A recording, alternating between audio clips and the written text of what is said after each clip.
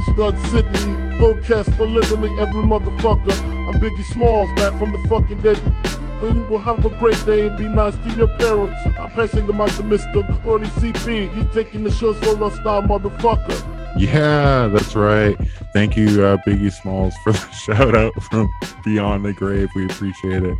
Hey, this is Cody. Welcome to Stud City, the podcast for literally every motherfucker, just as Notorious B.I.G. said. This is gonna be an interesting episode. Bo basically just quit the show. He's done. He's gone. It's just me now.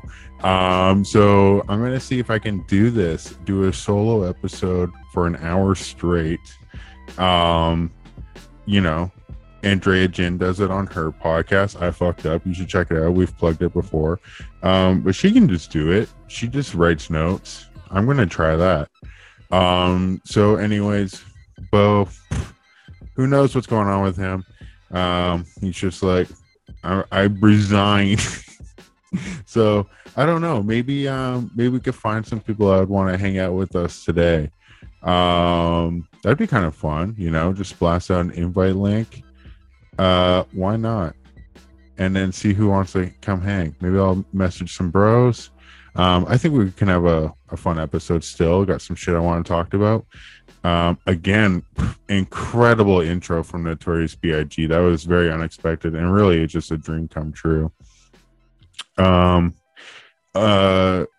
Yep, this is episode, I don't know where we're at, 267. It's always funny to me when podcasts actually will like list how many episodes they've done at the top of the episode. It's like, we don't, and it kind of gives us the freedom to shift them around. That's why sometimes we'll end episode like next week we'll talk about this, and then the next episode is just like something completely different and we never pick it up again. Or like we'll start an episode be like, oh, you remember when we were just talking about this, but it could have been an episode from like 2 weeks ago. But it's always funny to me when podcasts are like, hey, it's podcast 264 of this show where we're just talking about piss, shit, and cum and fuck. Like, you don't have to do that. It says on the fucking title when you put it up on Apple, I guess. But yeah, so this is gonna be an interesting one, and I'm kind of excited to hear what people think of this, because Bo has been messaging me lately saying, Cody, people love your voice. It's why they listen to the show. And he's like, I haven't gotten a single, not many people reach out and give him that specific thing. So if you like Bo's voice, shoot us an email at studcitypodcasts@gmail.com. I think that's what our email is. I should probably check it. You know what? That's the thing I haven't done in a long time, is check our podcast email and see if we had any entrants. There's been times where in episodes I slip in what our email is, and please just shoot us some shit. We'd love to just read some stuff, but I haven't checked it in forever. So why not just check so we are studcitypodcast@gmail.com. It might be just like me CCing myself on Zoom links. Who knows? Today's Zoom background of mine is brought to you by a long-haired fellow on a jet ski doing a curve in what appears to be a lake. He's got long hair and a beard, and the image was best life jackets available. So that's real safe. What do we got? We got nothing. We got emails from, that's Dick All. We got emails from Instagram Business and Patreon. Maybe this will be a Patreon episode. Who knows? I would like to get started on a Patreon. I think that'd be a lot of fun. I think we really fuck around on that. And like do some exclusive stuff. Let us know if there's any ideas you guys have. We really just want to kind of like screw you over. If you pay $5 and you want to pay 10 or 20 bucks, I don't think you're going to get anything more than just thank you for the extra $5. That's kind of my whole plan of Patreon. Just, reel in the suckers. I see people putting in the big bucks on streaming, just YouTube, like $100 just to have a little thingy at the top there. And I'm like, what's the point? That must be kind of like cool for a minute. If you have the extra $100, you can just spend it and just like maybe get noticed. Anyways, no, I got a couple things I want to cover right now. It's May long weekend, which in Canada means Victoria Day, which I don't really know what that means, but growing up, that was kind of just like the big softball tournaments we would have on Quadra Island, where I used to live, this little island. And it was just so fucking lit. It was like the best time ever. It was like super warm. I think there'd even be a parade on this weekend, if I'm not mistaken. But yeah, it's a hoot. Let's see if my buddy Zale wants to hop on. That'd be pretty funny. He's hilarious too. He's from Saskatchewan.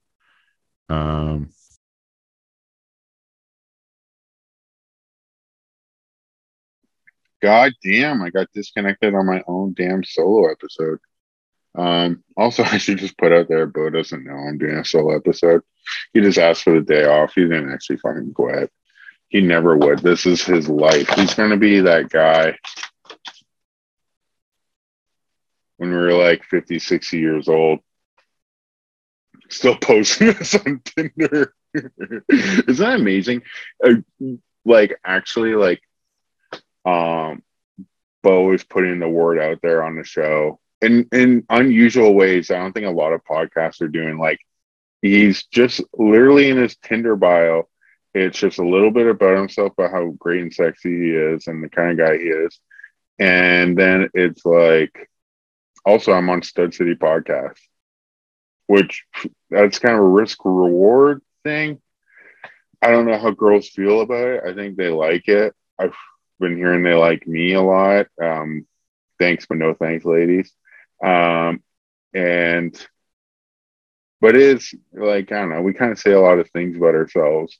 It's not like if I were to put a dating profile, I'd be like, here's my my WordPress diary. If you really want to get to know me. But yeah. No, you know what? I got something really cool for you guys. So another thing about Bo and I, and we don't really talk about this on the podcast too much, but we're both screenwriters. And you know, what screenwriting means, you're writing for scripts for like TV and movies. And I'm not very good at writing other things than that. So like, I'm not very good a literature writer. I did win a contest one time where, sounds super Vancouver Canucks, but somebody was like, hey, here's a contest. If you can write some fan fiction about Brock Besser, who's a right winger for the Vancouver Canucks. You write some fan fiction about him, you can like win a signed puck.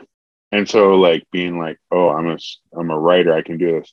And at the time I was getting into Harry Potter for the first time, which is kind of embarrassing at fucking 27 years old. But so I wrote a thing, and then they didn't respond right away, and then I just kept writing it, and it got like super erotic and stuff. And they're like, you won already on the first bit, like this is actually well written, just because I was writing it Harry Potter style, just mimicking J.K. Rowling, who's not a good person to mimic anymore, but that's another story. You can just look that up on Twitter. So there's this other podcast, and they do chances to have your writing on their Patreon. And I was like, well, I'm just going to submit anyways. I don't give a fuck if I don't get in. And like they swear they're sort of the podcast. So it's kind of like we're episode 276 of the Fuck Shit Piss podcast. Maybe they're sort of like that. So anyways, they had an open submission newsletters, and the rules were kind of loose. So for a newsletter, I wrote just erotic fan fiction. And I submitted it. I got rejected, and they said it was far too erotic for their show. Is it too erotic for this show? Bo can let me know when you listen to this episode.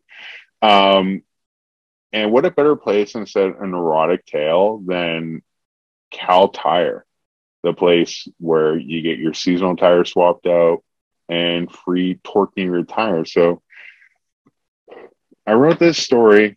It's about 3 pages long. It's gay erotica, but might as well read it so you listeners can have a chance to hear what my writing sounds like. And I can just get this out there because it's just been sitting on my fucking desktop.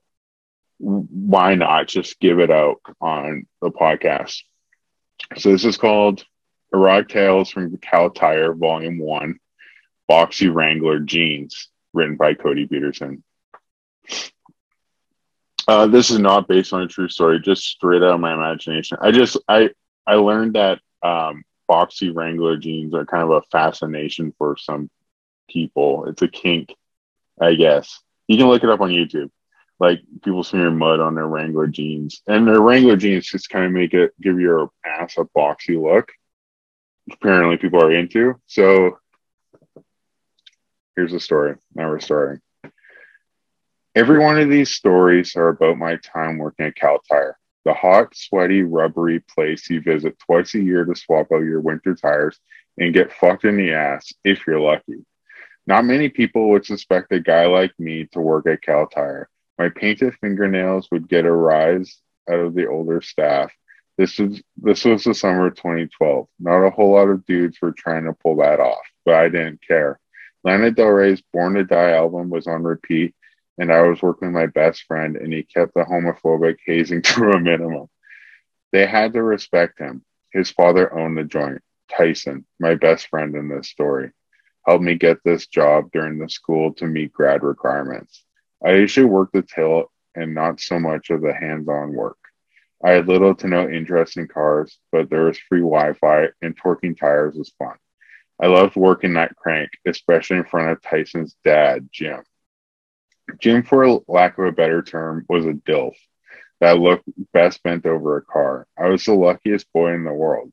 Jim had these Wrangler jeans that gave his ass this boxy look. It was nothing short of than iconic. He had nicely combed gray hair, great skin, and a bright white smile. After graduation, Tyson planned to leave the shop and travel to Europe before starting university. I thought about going, but the idea of spending that much was out of the question. When Jim heard this, he offered to pay my airfare, and I couldn't believe it. He was so generous. I'm nowhere near his best employee. In fact, I've lost several customer car keys. No thanks, I said to Jim dearly. I like working here. With a wink, I couldn't believe what was coming out of my mouth. I don't like working here. I just like watching Jim's gams and those Wranglers. But what he said next nearly made me faint. Like having you around, Jared, the Subway guy. Hold up, I must explain. My name is Jared, and I do love Subway, but I'm not actually Jared, the Subway guy. This is a cute pet name because sometimes I show up late for work. Show up late with a sub to scarf down, and thus the name stuck. This is years before we all knew about. Yeah, anyways. While Tyson was off chasing girls in Europe, I had the pleasure of doing late night inventory count of tires with his hunky father, Jim. It was just him and I at 6:30 p.m., which is hella after hours as we close at 5 p.m. The lights were dim above us. We quietly shuffled around the showroom and back storage areas. We split the duties. He took the back and I took the front. What? How about some music, Jared, the Subway guy? He shouted from the other room, breaking the silence. I chuckle. What do you want to hear? I shout back. He comes around the corner and shows his face. He is that damn pretty smile that makes my knees buckle. Play me something I don't know. Something that makes you think of me, Jim says. My eyes nearly bulge out of my freaking head and my heart stopped for a good 10 seconds. Is he coming on to me? Is this the moment I've been imagining for the past several months when I go to bed? Me and Tyson's dad all alone, and he's asking me to DJ. I can't screw this up. There was only one song that came to mind. I walk over to the computers at the front and effortlessly pull up YouTube link. YouTube like I've done it practically a million times at work.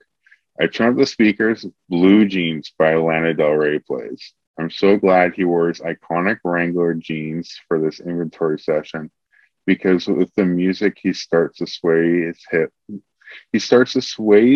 his hips back and forth. Well, grammar note. Sorry about my fucking bad grammar, everybody. I see his man package stuffed tight in the front. It's as what the kids would say, a cowabunga, dude. I still don't think he's flirting with me. Little old me, he could probably have any guy or girl at the shop, but here I am, late on this hot summer night, while Queen Lana plays softly across the store. I can't help but sway too, and I find myself next to a tire, tracing my finger around the inside rim of it. I glance over at Jim as he's biting his lip hard. I then stick my whole hand into the tire in and out while maintaining eye contact. What you doing? He asks. Embarrassed, I stop. Did I read this wrong? I'm such an idiot. I immediately pull my arm back and apologize. He then steps forward and says something I'll never forget. What do you know about fisting a tire? What? My jaw is literally on the floor. Fisting? I spurt out somehow. Stunned, he used that terminology and how fast this is moving. He moves slowly towards me, looks into my eyes, then back at the tire.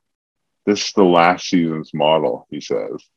That's never been a problem before, so I say something like, okay. He motions to my piece of shit Honda Civic in the parking lot. These would be better off on the road, wouldn't you agree? Jim has me grab my car and drive in the garage. He's literally giving me these tires for free. I've been running my old winter tires 24/7. This will give them a break over the winter. I wonder why he brought up this thing. Is that an actual car terminology? Jim waves my car into the garage. He stops me from getting out of the car. Then he races the car up with me in it, which is super against the rules and a hella bummer because I wanted to see this man bend over some tires. I can feel him taking the tires off my vehicle. My car clunks back and forth. I get a bit bored by the third tire replacement. The fun is about to wear off. Jared, the subway guy, I hear from down below from Jim. Stay there. I didn't want to be rude, so I just said, sure. The next thing I know, Jim had pulled up a ladder next to my car, opens the rear passenger door, and crawls in. Hey, he says in a hushed tone. Hi, Jim, my voice squeaks back. What do you think, he says. Do these jeans make my ass look fat? He bends over, his ass folded in my face. My immediate thought was, are you fucking kidding me? I want to marry that ass in those jeans. I want to walk that boxy Wrangler ass down the aisle. I want to grow old with it. I want to raise grandkids with that ass. I suddenly realized everything I ever wanted in my life was right there in the backseat of my Civic, but I didn't want to look that desperate. I don't know, I say, trying to be cute. He responds, I think you should know. You spend a lot of time staring at it. He shushes me before I start defending my lack of office productivity and says he was just kidding and I'm just a silly goose. I admit to him that I love the way his ass looks in those Wrangler jeans. He tells me that we have to be careful not to rock this car too much because it might flip and kill us both. Suddenly, whatever was about to happen was about to be extreme. I'm not one for autoerotic asphyxiation. I don't know how to fucking say that word, okay? But if you tell me we could die from fucking, sign me up. He hugs me from behind while I'm still in the driver's seat. His large arms wrap around my puny frame. He then gives me a shoulder massage that was both deeply firm and gentle. I've smashed before last summer with one of my with one of the foreign exchange with one of the foreign exchange kids' friends, Diego. I visited Canada for the first time from Mexico. We got smashed on Palm Bays, and I showed him old Canadian music videos. This time is different. I'm with my friend's dad, and we could flip this car to our deaths. I question if this is really a good idea. Jim can sense my hesitancy. He stops. He opens the door he emerged from. Is he leaving? Wait, I shout. I'm ready. He gently caresses my cheek with the back of his grease monkey hand. No, you're not, Jared, the subway guy, he says gently. I turn away to mask a fallen tear. I don't know why I'm crying. This is all happening so fast. I want to do it, I urge him. He looks at me with those kind, gentle eyes, and without a word, he unbuckles his pants. I see his hairy legs for the first time. Holy shit, this is about to happen, I think. I quickly take off my shirt, and when I can see Jim again, he's holding up his jeans with a smirk. He hands them to me. A gift? Keep being a good kid, he says as he climbs down the ladder. He lowers my car down. I'm still holding on to the dirty boxy Wrangler jeans. Jim winks at me, then walks off. As I admire his ass and those Fruit of the Looms, I wonder how he went home with no pants on. I must have had a spare in the office or something. I back my vehicle out and I leave. Should have I stayed? Maybe. Was he waiting for me? I'm not sure. But there was a bottle of hand lotion next to my bedside calling my name. Jim wasn't the only person I had a sexual interaction with at Cal Tire. It's just crazy when your dreams come true and you don't know how to handle it. I think often how I should have stayed that night, but I think I'm better off teasing him. I wore those jeans for every remaining shift I had there. I had to fold up the cuffs, but damn, did I dip it low to torque them tires. Thank you.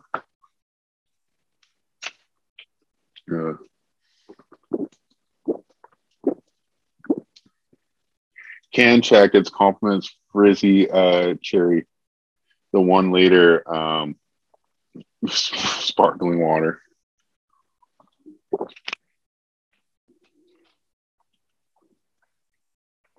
So that was my erotica I wrote about Cal Tire. Maybe I should look up the one I wrote for Brock Besser. It's actually not a bad one. You can do back to back. I think people would really like this. If it was just me reading erotica that I wrote, that'd be actually kind of funny. But yeah, so I sent that to this podcast and they're like, it's far too erotic. But however, this is well written, which is like a nice comment considering I've noticed a fucking ton of grammar mistakes. What else? Well, let me just pause this real quick. Okay, holy shit, I found my Brock Besser erotica shit. So this one, if you guys don't know who Brock Besser is, he was like one of our great hockey players for the Vancouver Canucks, a young guy. He pretty much looks like Prince Charming from Shrek. Like, I'm not gonna lie, he's got beautiful golden blonde locks. Anyways, here's what I wrote about him. And we're just killing time for this show, and I get the actually, you know what? Let me pause this again. Okay, here we go. Written December 23rd, 2018. Brock Besser had never been around so many TV and movie stars before. He felt a little lost on the red carpet. Where's KJ Apa, he wondered. Where's that interview kid from the Tampa Bay All-Star game? Side note, this is going to be a very hockey-centric one, so bear with me. His palms became sweaty. He hasn't felt this nervous since Game 7 of the 2019 Western Conference Final. Oh, God. Where they were beat out due to poor reffing. They almost made it. Okay, I almost predicted that. But for 2020. No, he told himself, don't think about that right now. Just enjoy the night best. But there was nobody he knew. The people in LA still hardly knew who he was. The only other athletes were LeBron and Curry, and they were both busy being bombarded by stars. Brock gave up on the red carpet and headed straight inside the theater. This definitely wasn't his first time in a tuxedo, but it was his first time being nominated for an Emmy. Brock splashed water in his face in the men's washroom. He kicked himself for not bringing his smelling salts. Nice hair, someone said. Someone says in passing. Was that Donald Glover?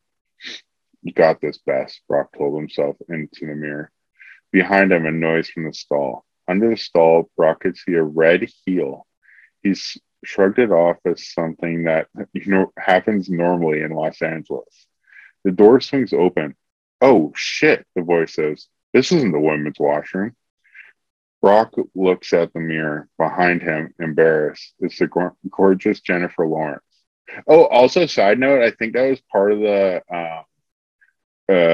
requirements to write this is to have Jennifer Lawrence in it.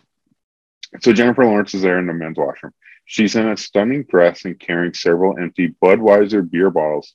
Hey, says Brock. I'm sorry, I'll get out of here. I'm so freaking stupid. No, do you have any more of those? Brock says as he motions to the beers. You like Budweiser? Jennifer says. Hell yeah, Brock responds. It's the king of beers, they say at the same time. Brock and J-Law blush.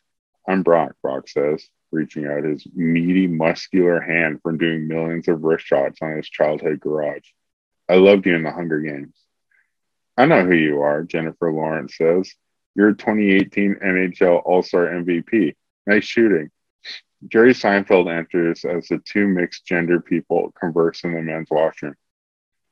I don't even want to know, he says, the old comedian before exiting. I don't know. Bad writing. Brock and Jennifer grab 4 Budweisers at the bar. How come you're at the Emmys? Brock asks. I thought you were too big for TV. You're right, she responds. I'm presenting an award. Which one? Best Sports Documentary. Oh, that's the one I'm nominated for, says Brock. I know, says Jennifer Lawrence. I want your video, Building Brock. It's on Sportsnet. You can watch this on YouTube.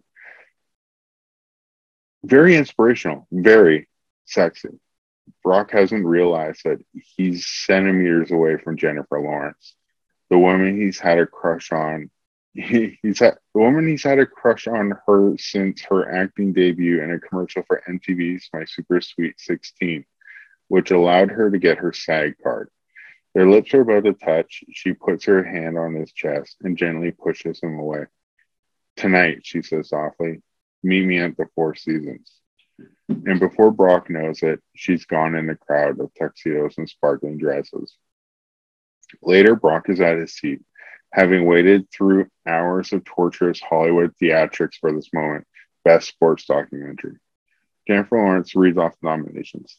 LeBron James for King James School for Underprivileged, featuring T-Pain. Steph Curry for Green Curry Chicken, a cockfighting story. Rob Gronkowski in a Tide Pod commercial. And Brock Besser in Building Brock. She opens the envelope. The Emmy goes to Brock Besser in Building Brock. Brock rushes down the aisle, passing Hollywood elitists, wondering, who is this kid with the hair? Brock reaches J-Law. She holds out his Emmy. He looks at her deep in her eyes. She gives him the same look back. Brock wraps his arms around her waist and gives her a deep, passionate kiss. She falls in his arms. The world slows down. Cameras flash like crazy. Who is this kid? The world wonders.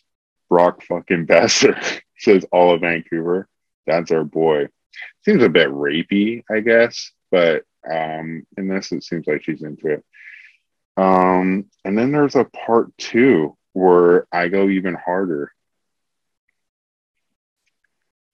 There were several after parties to choose. This is part 2. There were several after parties to choose from to close out the night. Vanity Fair, Netflix, AT&T, Dave Franco's house, but none excited Brock more than Jennifer Lawrence's room at the Four Seasons. When Brock and J-Law went backstage after their kiss scene by Billions, she grabbed his muscular hand and pulled him to an emergency exit. It was all a blur. Through backstage for Brock, tables of food, people wanting pictures and interviews. At one point, he swore he heard Tom Hanks say, "Nice shooting, Brock. Bring that Stanley Cup back to Vancouver. You rock, Brock." But he wasn't sure. J-Log pushed through an emergency exit, and they were outside to a waiting limousine in the alley. "This is ours," she said. Brock promptly opened the door for the Academy Award-winning actress and followed her into the door. When Brock got in his seat, Jennifer grabbed his face and started playing tonsil hockey with the right winger. She grabbed at his crotch and stopped. She moved her hand from his groin to his knee. "Is that?" she asked, not being able to say penis for whatever reason. Ashamed, Brock was afraid of this. "Yeah," he says, head held low. "The guys are always making fun of me for it, especially Goodbranson." That's just a guy. "No way, pull it out," she says. Brock does. His ding dong is the size of a child's leg. "You could use that to play hockey," Jennifer says in amazement. "That's what the guys are always saying." Brock puts it away. "You probably think I'm a freak." "No," she says. "I love it." "Really?" says Brock. He used to scare away cheerleaders growing up, and sniz. Brock, what? And I don't know what sniz means. Brock does. His ding dong is. Oh wait, hold on. Growing up and sniz from the Canby. I don't know what the fuck that means. With his freakishly large ding dong. He's never before met someone that was up for a challenge. Could this be what Brock has always been looking for? Love? And that's the Brock Besser erotica tale. I tried posting it on the Canucks Reddit, and it was immediately brought on to a lot of comments saying, "What the fuck is this? You're a freak. Delete this, please." So I did. Maybe kind of glad I did, I guess. So now it's just an exclusive podcast story.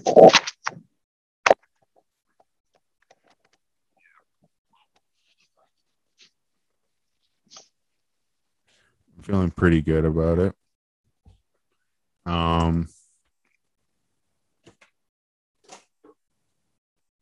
It's gonna have the water. Okay, thank you everybody so far that has buffed it out through my erotica. I maybe shouldn't have led the show with that, maybe saved it to the end, because this next thing is a bit safer and I'm actually kind of a fan of it. And it's written so crazy. I'll screen share this so you can watch it if you're watching this on the YouTube or whatever. Just because it's written wildly. I've had to change the names for it. So basically what happened is a friend of mine emailed me with just some crazy ass vaccine shit, like why vaccines are dangerous. All it's just like nut bar fucking shit and religious stuff. And so without emailing them back with my own email, I created a new email and just made fun of them with it. And I basically just said that, like, I have reached Q level clearance, which is the highest clearance you can possibly have in the government. So if you're reading this, the purple stuff is what she said, and the black stuff is my writing. So I wrote, "Great job, Karen. You've uncovered the truth. Us at the BC Ministry of Truth Seekers have sought out to show." This is where I really just let loose on grammar, by the way. "That makes do not work. Oh, masks do not work. You are absolutely correct on a number of points. I have top Q level clearance in the province of BC. I have been silenced from the get-go from the corrupt politicians going further than Justin Trudeau." Starting from, and this is where I start listing off points she did. Her first point: why are we being subtly forced vaccine passports and mask mandates to get vaccinated for a virus most likely manufactured in the Wuhan lab that has an over 99% recovery rate. So then I wrote, excellent, thank you. I wonder why after my son Jeremy was vaccinated for measles and his testicles swelled to size of soccer balls. Since then, I have been silenced by the corrupt liberal politicians. Her second point. Why is it that Bill Gates, who is supporting the vaccination campaign to save the world, is also a strong supporter of the world depopulation agenda? There actually is such an agenda, and vaccine companies actually hold shares in depopulation agendas. There's no such thing as anti-vaxxers, just mothers and people who have been hurt by vaccines. And I wrote, actually, this one is true. I saw it in a TED Talk. Her point number 3. Do you actually know what is in the vaccine and what its long-term effects are on you? Sterility or future miscarriage and infertility, our children? And I wrote, I am very disappointed in Globe and Mail for ignoring my letters about this issue. The vaccine was rushed and slapped together with clear Gatorade advanced bugging system. Bugging system seen in Animatrix. These have been made known to make wombs explode when carrying children, when even sniffed from a mile away. Her fourth point. Why on the VAERS, VAERS, which means Vaccine Adverse Events Reporting System, website have there been at least more than 4,000 deaths reported from the COVID vaccine, at least now more than 10,000 in the EU, when there has never been more than 40 deaths ever from any vaccine in a given year? Then I wrote, the cure cannot be worse than the diseases Trump warned us. Point 5. In Texas, they have stopped wearing masks and have had 0 COVID deaths. The governor is working on getting rid of mask mandate. And I wrote, in the voice of the Roadrunner, now that's what I'm fucking talking about. Point number 6. Why did the Canadian Public Health Minister, Patty Hajdu, say to Derek Sloan that vitamin D is fake news when vitamin D has been scientifically proven again and again for so many years to be a God-given vital part of our immunity and is even routinely given to hospital elderly patients who are sick? And then I wrote, she's a total bitch. I fucking hate her. Point 7, she wrote, people from communist countries are seeing so many similarities between the tyranny unfolding here and in the communist countries they escape from. And then I wrote, this is what our prime minister wants from us. He wants us to be in gulag factories, eating cats, dogs, and glue. Her point number 8. Science has proven that, and Dr. Bonnie Henry has even stated this years ago regarding the flu, our masks actually don't help. The droplets are too small to be stopped by a mask. Why now? Is it a sign slash symbolic of compliance and a tool for use to get us vaccinated?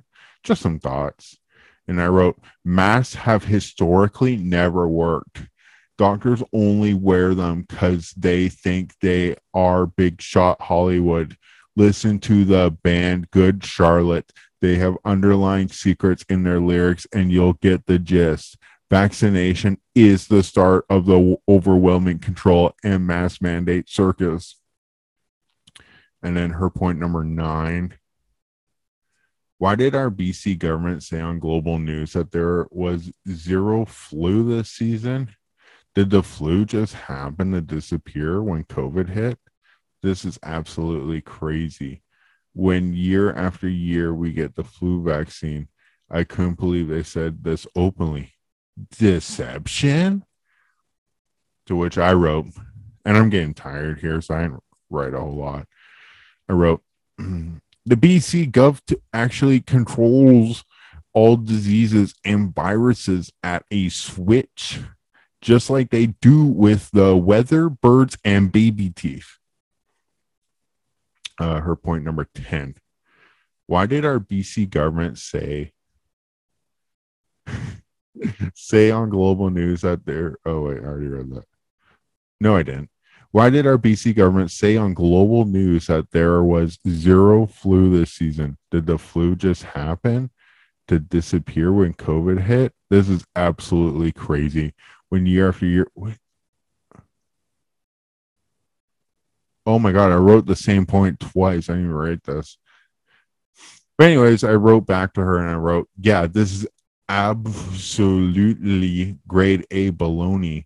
Wearing masks and washing hands regularly, socially distancing helps the flu. It's all a part of the BC Center Disease Control, which I used to run. And of course, she wrote, why is it that doctors and nurses across Canada recognize that these many massive inconsistencies and concerns are being silenced? And then I wrote WWG1, WGA, which if you're a QAnon person, that means where we go one, we go all. I think I got that one right. And then she wrote a huge thing about Israel, and I'm not going to read about it, but it's funny that they're kind of, these nut jobs are bringing Israel into this, of course. She wrote, Israel targeted was a huge testing site of the COVID vaccine, and many were harmed. And I wrote, interesting. Haven't you heard this one? Too busy genociding Palestine? Please respond. God bless. And then she responded with, thanks. So glad you agree. You must know one of my friends. And then I may have scared her pants off because she's not responded. But I wrote, hi, Karen. No, I don't know any of your friends. I have top Q security clearance in the government of Canada. Your email was flagged by the government and was sent up the channels in the attempt to silence you and the truth. I am here to help. I am a rogue agent within the network that connects Justin Trudeau and the news media. I have been historically silenced despite all the scientific evidence that shows that this scare-demic is nothing but malarkey put on by child traffickers. We have no personal security. Everything we put online is at risk, except for this email is carefully encrypted. Keep up the great work. We are all rooting for you. Follow the White Rabbit. So this is what I've been doing. I'm supposed to be like actually productive with my writing time. And instead, I'm just fucking emailing all these bad shit people, crazy shit, and just tell them they're right. And the police respond. Yeah. It's like, I used to do this with like, you get bots messaging you on Instagram or Twitter. And it's kind of fun to mess around with them for a minute, but it's always just the same questions back. They're like, who are you? Where are you from? And it's like, take 2 seconds, look at my fucking bio, and then we can chat. You know what I mean? It's just frustrating. But,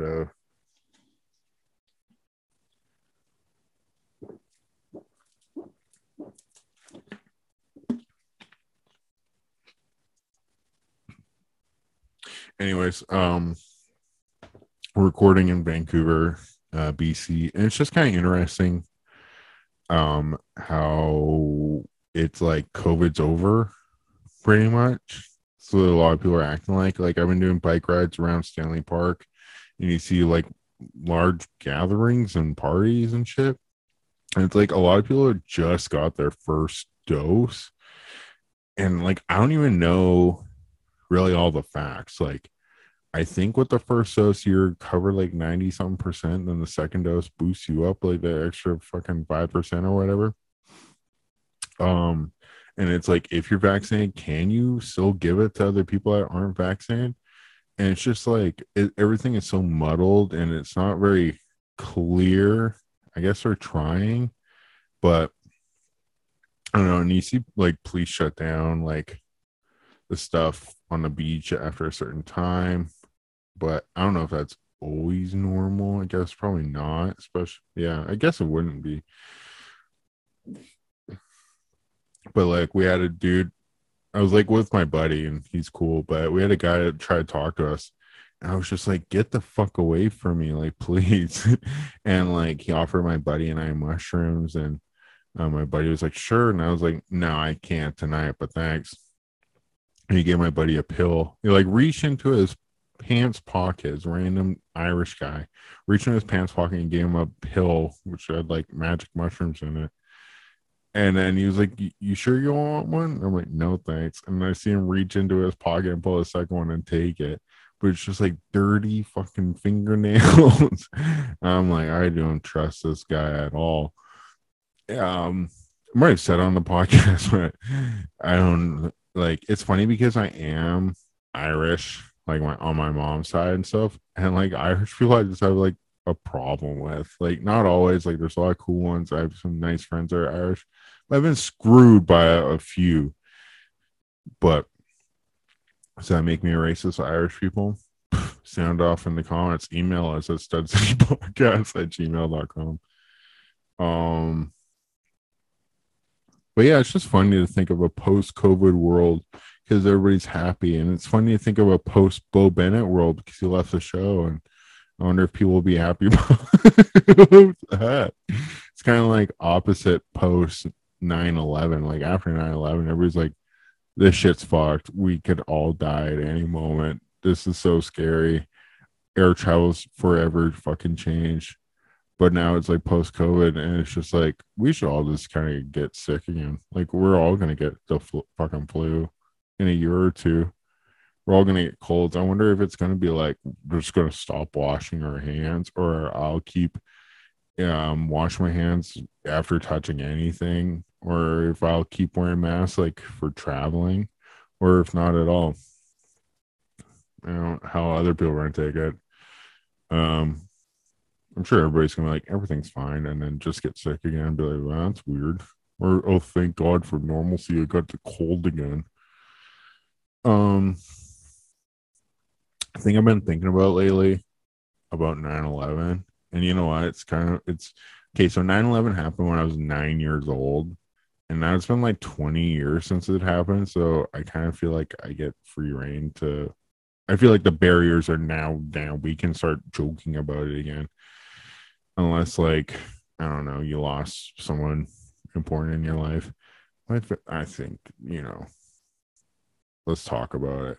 One thing I want to talk about it is I recently discovered in the Saw movies, the first Saw movie is set the day before 9/11. So there's a scene where they grab a cell phone and it says 9/10/01 on it.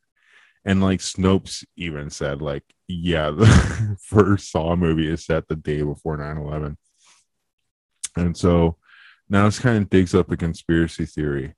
Did Jigsaw commit 9/11? Maybe. It's pretty evil. And you know what? There's only 8 Saw movies. So it's like, their 9th movie, they could do Jigsaw 9/11 if they were so inclined. I don't think it'll ever get approved. I don't think it'll ever get further than this podcast, which might be deemed offensive. But like, can you imagine if you're like a passenger on one of those flights and then your like little TV comes up and it's Jigsaw and he's like, "This is your captain speaking. In 20 minutes, your plane will collide with a blah, blah, blah, blah, blah. You cannot, like, call your family." That is a horrible dark thought. It's not even fucking funny, Cody. But it's just, you know, Jigsaw 9/11. Saw 9/11. No, it's just terrible. That's terrible. I'm glad I say that to the end because nobody's gonna be fucking listening to this till then.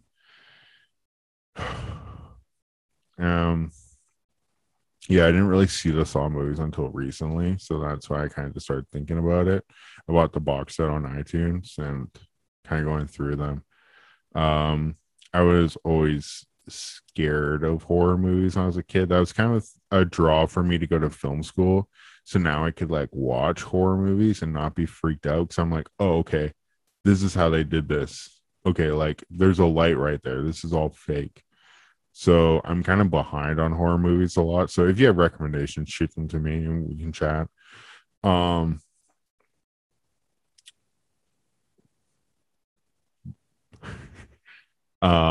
but like I used to work when I like work in film now, and I went to film school like 10 years ago. But before that, I consider myself to have worked in the film industry because I worked in the distribution end, as in I worked at a video store in a small tourist island off Vancouver Island called Quadra Island. And it's like the small granola island, a lot of hippies and shit. And it's like 3,000 people live there, but in the summer it's like 9 or 10,000 people. It like gets really busy, especially with like Americans and stuff.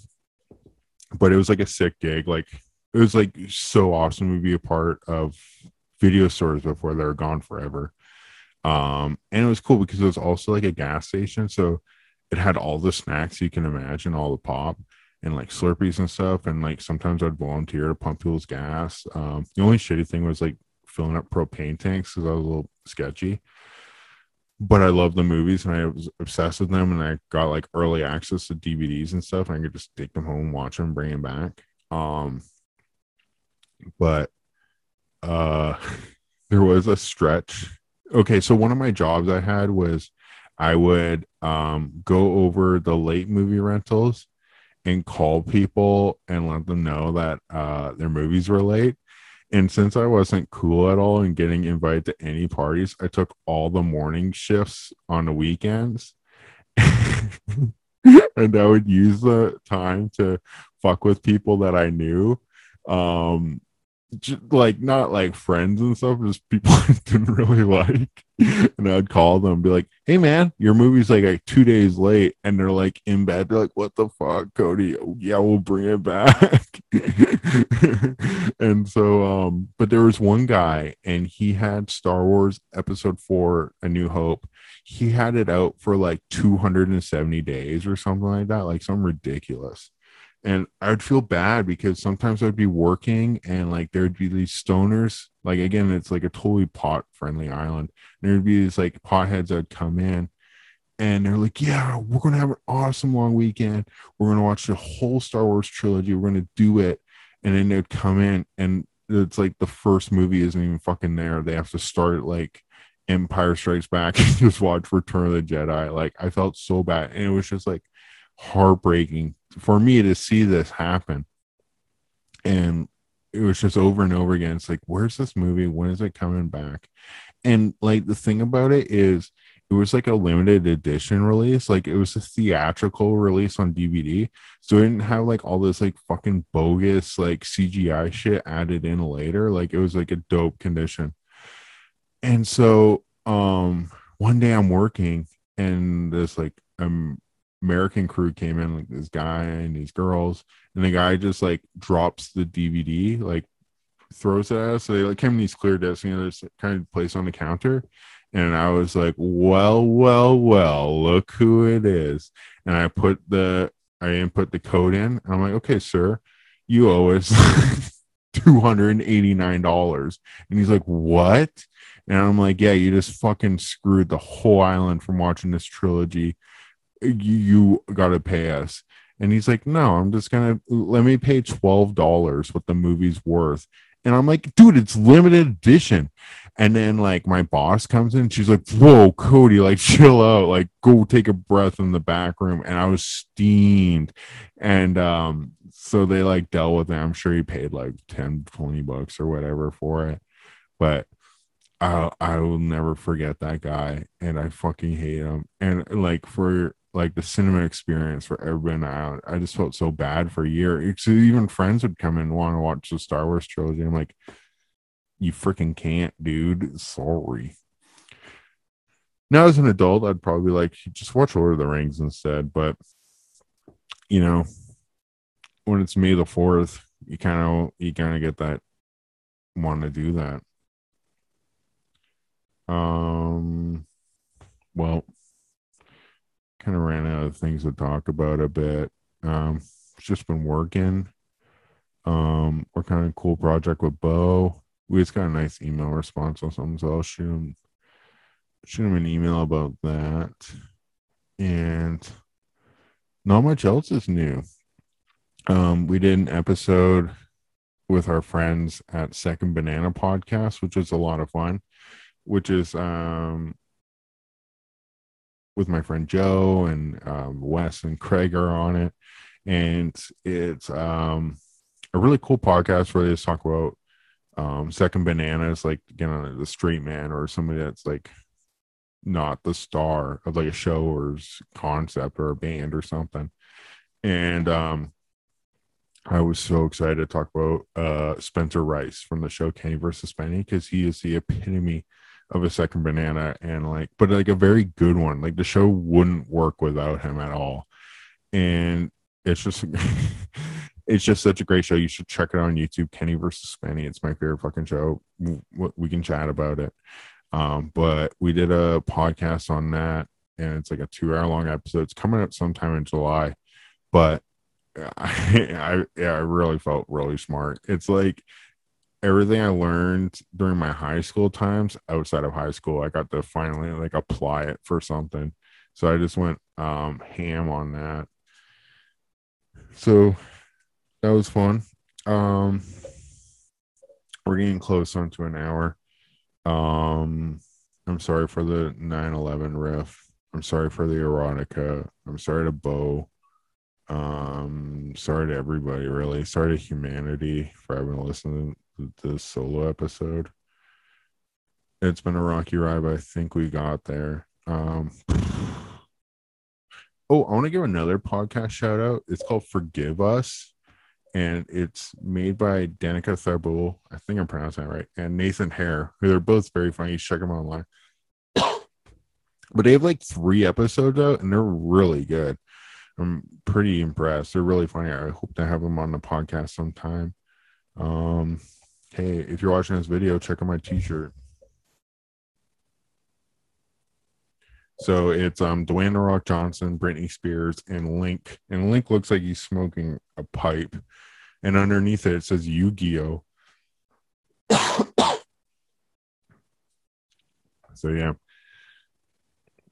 Well, I hope you have a great week, everybody. Hope you have a great day. You can follow me at Cody Blacked Out. You can follow Bo. Ouchie mama. Follow Bo at POTUS. Oh my god, I hope that guy that was talking to me last night didn't give me COVID. No, I'm vaccinated. I'm fine. I can still taste it. And it's just like, maybe it's because I was near a secondhand smoker. We'll put it that way. Maybe that's why my throat's all itchy. Am I getting hot? No, it's the light that's on me. I'm fine. I'm fine, everybody. Okay. Bye.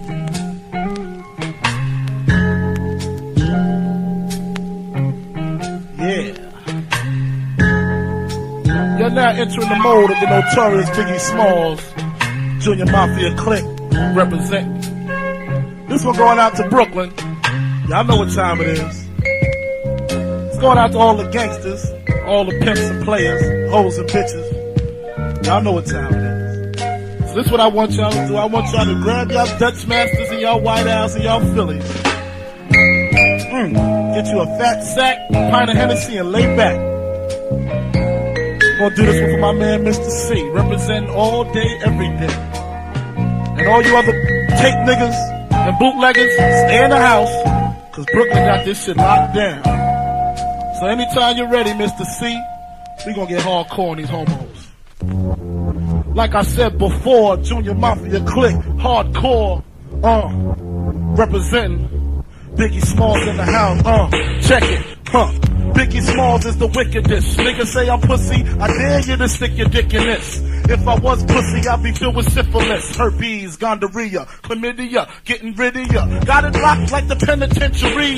Niggas mention me for MC, execution, who you choosing? The whack MC or the black fat MC? Jack Dempsey will start shaking, all it's taking is some marijuana and I'm making MCs break fast like flapjacks and bacon. Backspins the windmills, who's still the gin drinker? Ill thinker, exploding when the paper hits the ink. Take it Gangsta Chronicles, turn to page 666. Holocaust, Big the Merciless. Niggas press their luck in, they get a butt fucking. Straight up the ass, raw dog with the rash, and I don't fuck with the condoms. The condoms is the problem from the AIDS getting sprayed. Diseases, big pleases, MCs across the seas is just the way I clutch my prey. Hey, I'm crazy and deranged, blowing niggas out the frame, simple and plain, but getting back to the black rhinoceros of rap.